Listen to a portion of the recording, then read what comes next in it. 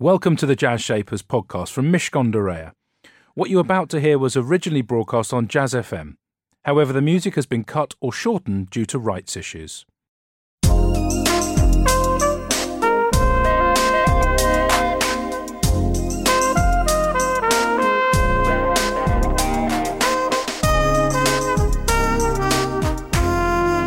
This is Jazz Shapers with Elliot Moss on Jazz FM. Listen in colour. In partnership with Mishcon. It's business, but it's personal. Good morning, this is Jazz Shapers here on Jazz FM. I'm Elliot Moss. Hello, how are you this morning? Jazz Shapers is the place, I hope you know, where you can hear the very best of the people shaping the world of jazz, blues and soul. And right alongside them, we also put someone in who is shaping the world of business. We call them business shapers. Our business shaper is usually someone who's defined their way of doing things and also has a fabulous story to tell. And I'm really pleased to say my business shaper today is Craig Birkinshaw. Craig is a man who got the travel bug early on in life, and after self-diagnosing himself with travel cravings, he's not the only one, he co-founded the high-end travel company Audley Travel back in 1996. They provide tailor-made tours, luxury holidays and safaris to over 80 destinations worldwide, including the fantastic Antigua, Botswana, Costa Rica, India, Mauritius, I'm going to carry on just a bit longer, and the Seychelles, all created by what they call country specialists. Hello, and thank you for coming. Hi, how are you doing? All right, how are you? Good, thanks, yeah. Tell me where your head was way back in the 90s when you decided that not only were you going to, you love travel, tell me about why you love travel, but then you decided to set up a business. A lot of travellers I know are just they got wanderlust, so they want to get on with it, but you decided to focus that love and create a business out of it. Yeah, I'd spent all my savings travelling around the world and been to Vietnam in the early 90s, so I got back to the UK, was saving up for another trip, but didn't have any cash, and I just thought one day if I operate some trips to Vietnam and try and find a few people who are prepared to go with me, maybe I can get to go to Vietnam and split my expenses with those guys and everything, and see what happens with that. So I tried it with a Sunday Times advert, and 4 people luckily sort of signed up, and things kicked off from there. And that first trip, made money, lost money, broke even? It deliberately break even. I just split my expenses, so £400 or £500 each or something for the 4 people on it, and we did it at cost and just went for it. Really, it was there's no intention of making a profit or anything. It was just for a bit of interest, really. And after that first trip, what made you think, you know what, I can do this again? I want to do this again. Because most people go, well, that was a nice time, thank you very much, and now I'll go and start the rest of my life doing something less interesting than the thing I really love to do. Yeah, I'd really enjoyed it. You're only 22 or so, something like that, and I was looking at trying to get a job in the city, so go and work in the city and be a stockbroker or something. Not really very excited by that. So the idea of just placing a few more adverts and seeing if I could get a few more people to go on trips and just sort of roll with it a little bit was the way I went with it. And just for perspective, for those people that don't know, now we go into 2016-17. This is a business that employs over 700 people, if my numbers are correct. Yep, something like that. Something like that. A business that's in excess of 200 million turnover. A business that's been bought by private equity, I think, once and then again. You've transformed your passion into something that became, the centre of your working life. Yeah, it wasn't really planned. As I say, I was supposed to end up working in the City of London, but never made it. Still not there. It was. Somebody called me up one day. I was doing little group trips and everything, just playing with it. And then a BA pilot, Rolf Richardson, rang me one day and he said, "Can you put together some tailor-made arrangements in Vietnam, cars, guides, and bits of things?" Yeah, I can do that. So that was the first tailor-made. Put that together for him, then started to do more and more of those for people. Rolf has just stopped travelling with Audley because he sent me an email the other day, actually. He's done 15 trips, just been to Taiwan. And he said, "I'm just too old for the long haul now. I can't do that, Craig." But my first ever person I ever dealt with was still travelling with us until weeks ago. And the tipping point, when did you go, hold on a second, actually, this is more than just me organising a few trips? When did you start to have to employ people? How many years in? When it became a bigger entity? I got somebody to help me within the first few weeks because you can rapidly get bogged down in all the admin and everything. So I did something on that very, very early on because I could easily see how if you just try and do everything yourself and don't delegate, etc., then you're going to get tied up very quickly. So I've always been a pretty good delegator, I think. Probably over-delegate, actually. I'm a little bit, I go too early. Well, I don't know. It sounds like you've done all right so far. Stay with me for much more insight from my business shaper today. That's Craig Birkinshaw. He didn't have a plan. We'll see how much he sticks to that. It looks like he probably didn't. He's shaking his head. No, he really didn't have a plan. And yet there he is now doing other interesting things. My talented, successful and very laid-back business shaper today is Craig Birkinshaw, co-founder of Audley Travel. Back in 96, it was a trip with a few people. Here we are 20 and a bit years later, and it's grown enormously. Now, your attitude towards what you did is obviously you love travelling. Tell me about the buzz for that. When did you realise you wanted to just go and see the world? Because I love travelling too, but people are different. What made it important for you? While I was at university, I always had a plan to finish and then go and try and do a around the world trip for a year and go to places like India and Nepal and stuff like that. The pivotal bit on that trip that changed things was we arrived in Thailand, and it was just at the point when Vietnam was opening up to tourism. So we managed to get visas to go to Vietnam. Very few people were going there. You had to get police permits to go all around the country. It was quite exciting. Went there, had an amazingly interesting month there. Carried on, finished the trip through the South Pacific and Australia and all the more sort of standard places. And then got back to the UK and we just got the bug for it, really. I started saving for an overland trip. We were going to go through Turkey into Iran, up into Pakistan, through the Karakoram Highway into Western China. And it was while I was just sort of saving up for that trip and doing a temp job one day that I decided to have a go at doing the Vietnam trip for people. And what was the buzz when you got into Vietnam in those early days? Because again, there's tons of history around it. But for you specifically, do you remember it evoked a certain feeling? What was going? Was it the newness of it? Was it the difference of it? What exactly was it back then, if you can cast your mind back? Yeah, I think it was just that simple excitement of the unknown. Very few people were going there. It's a place that was... I was sort of born in 1970, so...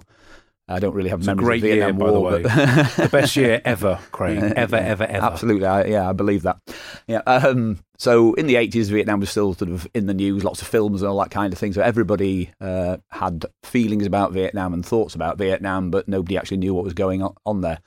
I remember the boat people and everything from the news in the late sort of 70s and stuff like that. So you mentioned the word Vietnam and everybody would react to it. It's not something that people didn't have any knowledge of.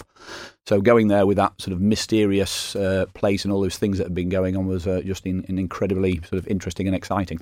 You said you didn't have a plan, and I buy that. I know what you mean, but that, obviously you must have realised at a point quite early on in the first few years that this could be quite a structured business and a business with scale. How did you ensure you had the right people around you to make that so? Because they're critical moments, aren't those first few years in a business? Yeah, the first few years we were on a very tight budget. We didn't have any money, so we were based out of Northampton in an old granny flat above a post office, sleeping on the floor in the attic and then working on the next floor down. So everything was pretty tight. Yeah. I think it's really important to know that because again, you look at this size, £200 million plus business, 730 people, this stuff. The reality was right then it wasn't easy at all, and you made personal sacrifices. Yeah, it was very, very, very, very tight. We had very little savings. We had money, overused credit cards and things like that to help finance the first brochure and to get things going and to put those adverts into the newspapers. So, it was ultra tight. Yeah, and then that bit where it does become a bit more formal, and you go, you're not doing that anymore. Do you remember how you felt when you thought, hold on a minute, this is real, this is doing all right, I'm okay here? Yeah, I can remember when we hit £1 million of sales and things were starting to come together. People coming back from the trips, really enjoying them. They were sort of liking the way we approached things, which was, to me, pretty much common sense, really. We were just trying to make an effort to have some time for the customer, listen to them, check what they really, really wanted, make sure we knew what we're talking about, because if they know what they want but you don't know your subject, then you're in trouble. We just tried to sort of work on those quite simple problems, really, and make sure that we were in a good place to answer them and deliver what people properly tailored trips for people. And at that point, before we just go into some words of advice for everyone else's business, not yours at the moment, what was the buzz when you hit that million? Apart from the money, which I'm sensing is not that important to you, was the buzz that you were pleasing people and they were giving you fantastic feedback? Yeah, for me it was. The challenge was to do a good job of it. I was interested in the money, and because breaking even's not very, you can't go for very long. It's a bit of a stressful game. So getting things into reasonable shape is a good idea.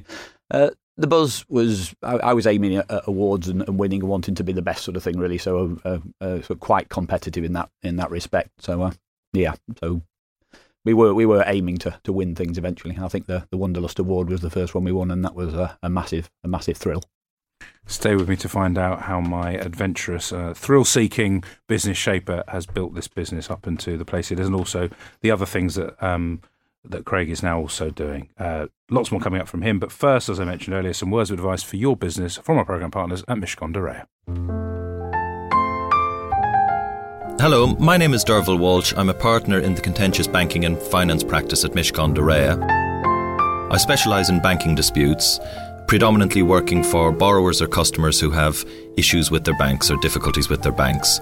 2 practical tips I would give to all customers who engage with their banks are: 1, firstly, when starting a relationship with the bank, particularly when securing funding, it's absolutely critical for borrowers to get professional help, whether it's from accountants or lawyers, to ensure that the terms of any lending are not very, very disadvantageous from the borrower's perspective and advantageous from the perspective of the bank. A second tip I would give to all customers or borrowers dealing with banks is to take notes of all sorts of communications or any engagement with the bank. In some cases, people have good relationships with their relationship manager and it can be relatively informal, so a lot can be done on the phone. In any situation where the bank gives an undertaking or makes a promise and that is communicated by a relationship manager over the phone, that should be documented by the borrower/customer, so that if there is a situation in the future where there is a dispute about that, that record can be produced and it can remove all doubt as to what was or wasn't agreed. Jazz Shapers on Jazz FM. In partnership with Mishcon de Reya. It's business, but it's personal. I hope you're enjoying today's programme here on Jazz FM. There are lots more ways that you can hear this programme, plus hundreds of my former guests on the show. You can just ask Alexa to play Jazz Shapers, and there you can hear many of the recent programmes, including today's after 10 a.m. Or if you pop Jazz Shapers into iTunes, you'll get the full archive of programmes to enjoy. And, of course, if you are on a British Airways flight in the future to or from the United States, you can enjoy us on the in-flight BA High Life service as well. But right here, right now, firmly on the ground, although he is a traveller, it's Craig Birkinshaw, and he's the co-founder of Orderly Travel, the small business that was then, that is no longer a small business, that hopefully delivers on what its travellers want. And Craig, we were talking about that buzz, and interestingly, when I didn't expect you to say that, there's one thing pleasing people, there's another thing you talk about this competitive streak. What I haven't picked up so far is that, and I guess I'd be probably naive of me to think that here in front of this super successful guy is someone who isn't competitive. Where, if you are competitive, where has that come from, do you think? Why? Because some people are, some people aren't. I don't know. I think in most areas of life I'm pretty relaxed, but then you take certain things you just take seriously and you want to do them really well. So setting up a business and the structures, processes and everything around that whole thing was quite a challenge.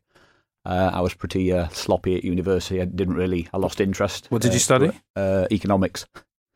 I was quite into economics until 18, but I went to the London School of Economics, had some of the best lecturers in the world and everything, and I just sort of lost interest a little bit. And I realised that the entrepreneurial side and everything was more for me. I was doing stuff when I was a kid, buying and selling Spectrums and old computers and all that. I was always up to stuff. So. Yeah, you see, now it emerges. It would have been called the ZX82, but the Spectrum was a much better name for it. Yes, absolutely. Funny that I used to have a ZX. We were born in the same year, which is why I was obviously saying nice. Oh, right, okay, cool. It wasn't just that I was being very nice to my guest, that there was a reason. But it started young by the sounds of it. Again, I'm interested in this next phase. So the £1 million happens, the buzz is going on and all that. And then often businesses get stuck and they plateau. Why did you not plateau? Where did this big scale-up thing happen? How do you think you pulled it off? Well, I think that's where the economics and the maths comes in a little bit. So while I was quite casual about it, I was very aware of what the numbers were doing and how I think it needs to be structured to make it work. And businesses like this, you want to keep the clients happy and everything, but at the end of the day, they need to run on happy clients and people coming back and telling all their mates. That's what it's all about. And in order to facilitate that and keep that going and to make it work, you've got to keep adding new destinations and things, because they might love Vietnam, but if they want to go to Peru next and you don't offer that, then you're stuck. So I very much realised that we needed to add the same expertise in other areas of the world. So we started to employ people gradually as we found experts in different areas of the world. We brought them in and built those areas. Your team and that team then, as you go back in time a little bit, how would they describe you, do you think? What kind of person was Craig then, as he was hands-on and building this business right in front of them? That's a dangerous question. Very I dangerous. think sort of quite relaxed, but fundamentally quite serious about wanting to get it right. So I think I can come over as more relaxed than I actually am. So when it comes to things like brochure production or the details of things, I'm actually, I think, reasonably perfectionist, and I like things to be pretty much spot on, yeah.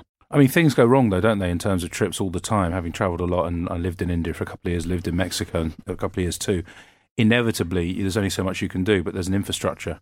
And if the infrastructure breaks down, how does the perfectionist handle failure? How does the perfectionist handle problems? What did you do to inculcate the right attitude for the team across the world? Right. Okay. Well, in travel, you're inevitably working with lots of different cultures and different ideas, and it's there's a lot of subjectivity in what people like and understanding that and delivering it. So things do go wrong. It's not a game where you can produce perfection. I think one of the main things you've got to get right is if somebody's not enjoying something, take them seriously. Don't just assume that they're up to something or being sneaky. Listen to them. They're on they're travelling. They probably don't want to waste time. Fix it first and ask questions later has always been my approach to things like when things go wrong. Stay with me if I fix it first, ask questions later. I like that. I'm going to steal that if that's okay. It's sort of obvious, isn't it? But people forget to do the basics in customer service. They completely forget to do the basics in customer service. Everybody knows the theory, but then they turn up on Monday morning and they fail to deliver on it. So, no, that's Stay with you for much more from Craig, my business show, Craig Birkinshaw, co-founder at Audley Travel. Time for more music right now. This is Mel Torme with Right Now.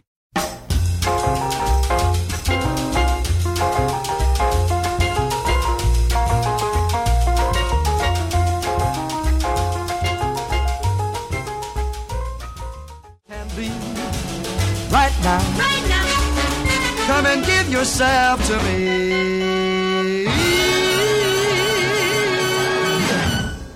That was Mel Torme with Right Now. Craig Birkinshaw's been talking to me about his attitude, both relaxed on the outside, the veneer, and in many ways that's so, but in business a bit more steely, which makes sense because he's built an extraordinarily successful business called Audley Travel, which many of you probably have used or have heard of.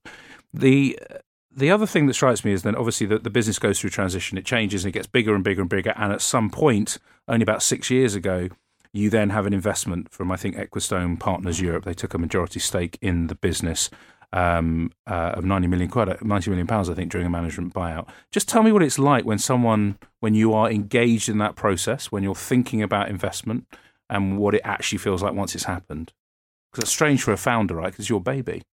Yeah, you worry about it, and you've heard lots of horror stories and everything, so you've got to be sort of wary and a bit cautious. But that was turned out to be a really good point for the business. It gave us the opportunity to really push things into America and everything. We always felt the American market looked like it was underserved for the sort of tailor-made custom trips. We used to look at the States and try and find good providers to see who was doing really well over there, and it was always a struggle, and they were always tiny, and we never really understood it. So we always saw that as a massive opportunity, but we didn't really want to just dive into that full on ourselves. So this provided a route to go for that. So maintaining a full interest in it without having to do all that yourselves and to bring some new people in. And what's it like with the new people sitting there at the kitchen table of your business suddenly? Strangers, effectively. Yeah, it's a little bit strange from day one, but Phil and Joyce, the guys who came in from Equistone, I'm a bit of a believer in gut feeling on lots of things and everything, and they seem like pretty normal, reasonable people. So, and it very much turned out to be that way. So things went really well. Just common sense, what we're doing, why we're doing it, and everything. It's just a pretty straightforward approach, which for me was how I like it. It's great. And they gave you financial muscle to go and do the same in the States, essentially. That was the major play at that point. They just wanted to roll with the ideas that the business had and to put those into action and go for it. And then they sell it their own share back in 2015, I think. And at that point, what happens, and that was for a significant amount of money, what then happens to you? Where is your head? Because now it's, you're 20 years on, you've had sort of two levels of investment, if you like, and are you then thinking, I think I've done what I can do on a day-to-day basis? Is that what's going through your head, or was it not that at that point? Yeah, to some extent, I was wanting to do different things. Around that time, I got involved with We Charity through a friend at Virgin. Virgin Atlantic were sponsoring some of their work down in Kenya. A friend said, you've got to come and see this stuff that's happening in East Africa and everything. So I went down there and got quite involved in that. So I spend a lot of my time now trying to work on the travel side. So they do development work, but we've opened it up so that we can actually send visitors through Audley or directly, and they can go and stay in places like Kenya, Ecuador and India and see some of this development work in action, learn about water projects and other things. But we've got good accommodation there and everything, and great food and things. So it's a pretty gentle experience, but sort of deeply educational. It sort of gets to another level, which I really like. We're going to talk more about we.org and the 5 pillars of that what looks like an excellent charity. That'll be coming up in my final chat with Craig. Plus, I'll be playing a track from a man who's performing at the Royal Albert Hall on Tuesday and will be given his Jazz FM Impact Award on stage. It's George Benson with Nature Boy, and he's up next. Jazz Shapers on Jazz FM. In partnership with Mishcon de Reya. It's business, but it's personal.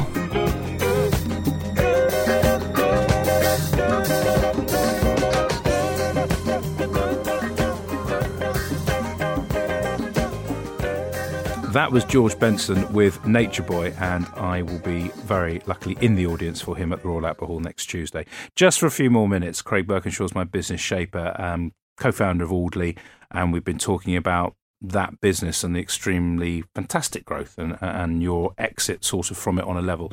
Tell me a little bit, you're still involved. In what way are you involved?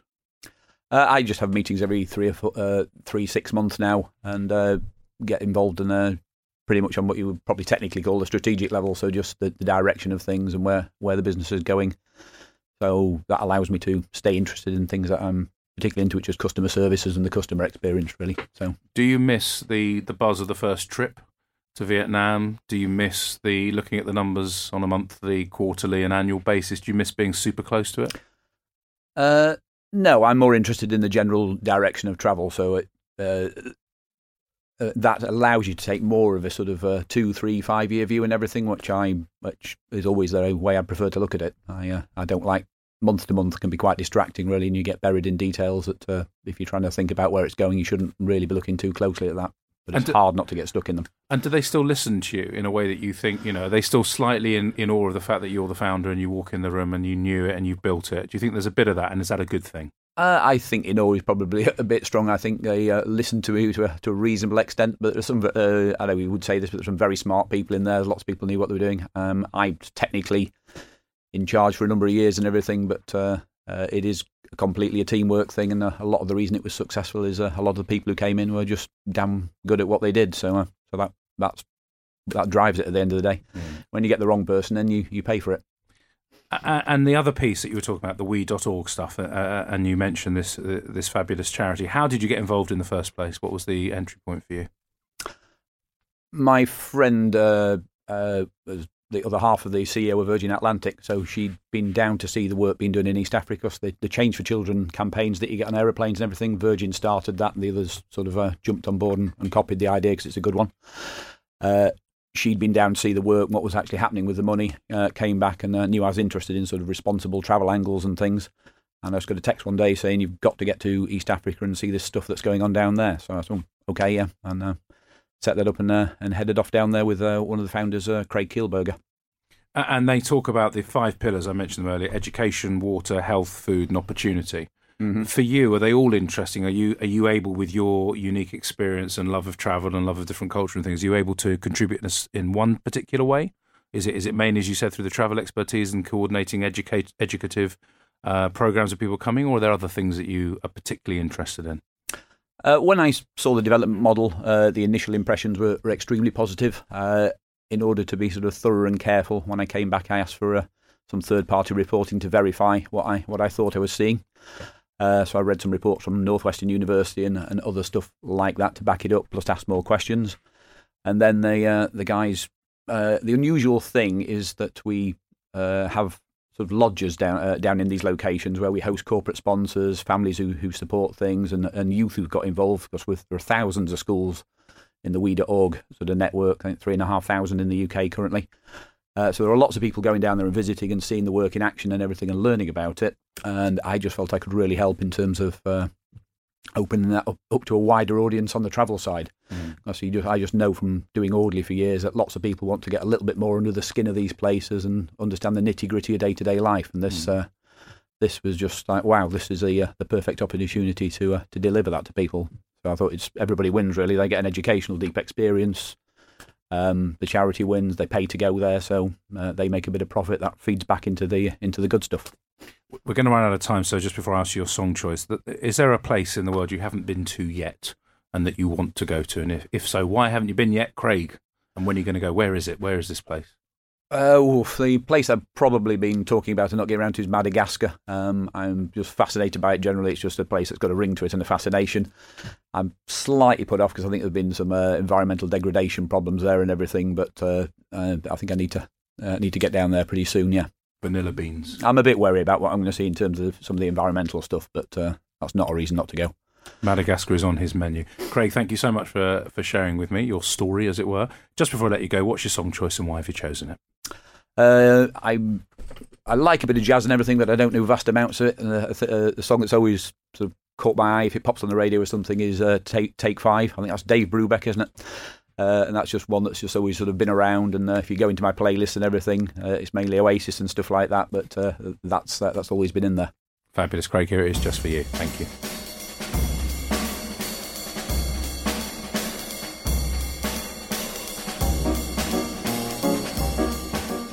That was the song choice of my business shaper today, Craig Birkinshaw. A love of the unknown is what introduced him to the world of travel. Going with his gut is what he followed all the way through his adventure through the growth of the Audley travel business. And finally, a really simple mantra for anyone that has a customer. Fix it fast, ask questions later. How simple is that? You can hear our conversation with Craig all over again when you want to on iTunes. Just put in the words Jazz and Shapers or ask Alexa to play Jazz Shapers. We're back next Saturday morning from 9 with more conversation with a business shaper. Jazz Shapers on Jazz FM. In partnership with Mishcon de Reya. It's business, but it's personal. We hope you enjoyed that edition of Jazz Shapers. You'll find hundreds more guests available to listen to in our archive. To find out more, just search Jazz Shapers in iTunes or head over to mishcondereya.com/Jazz Shapers.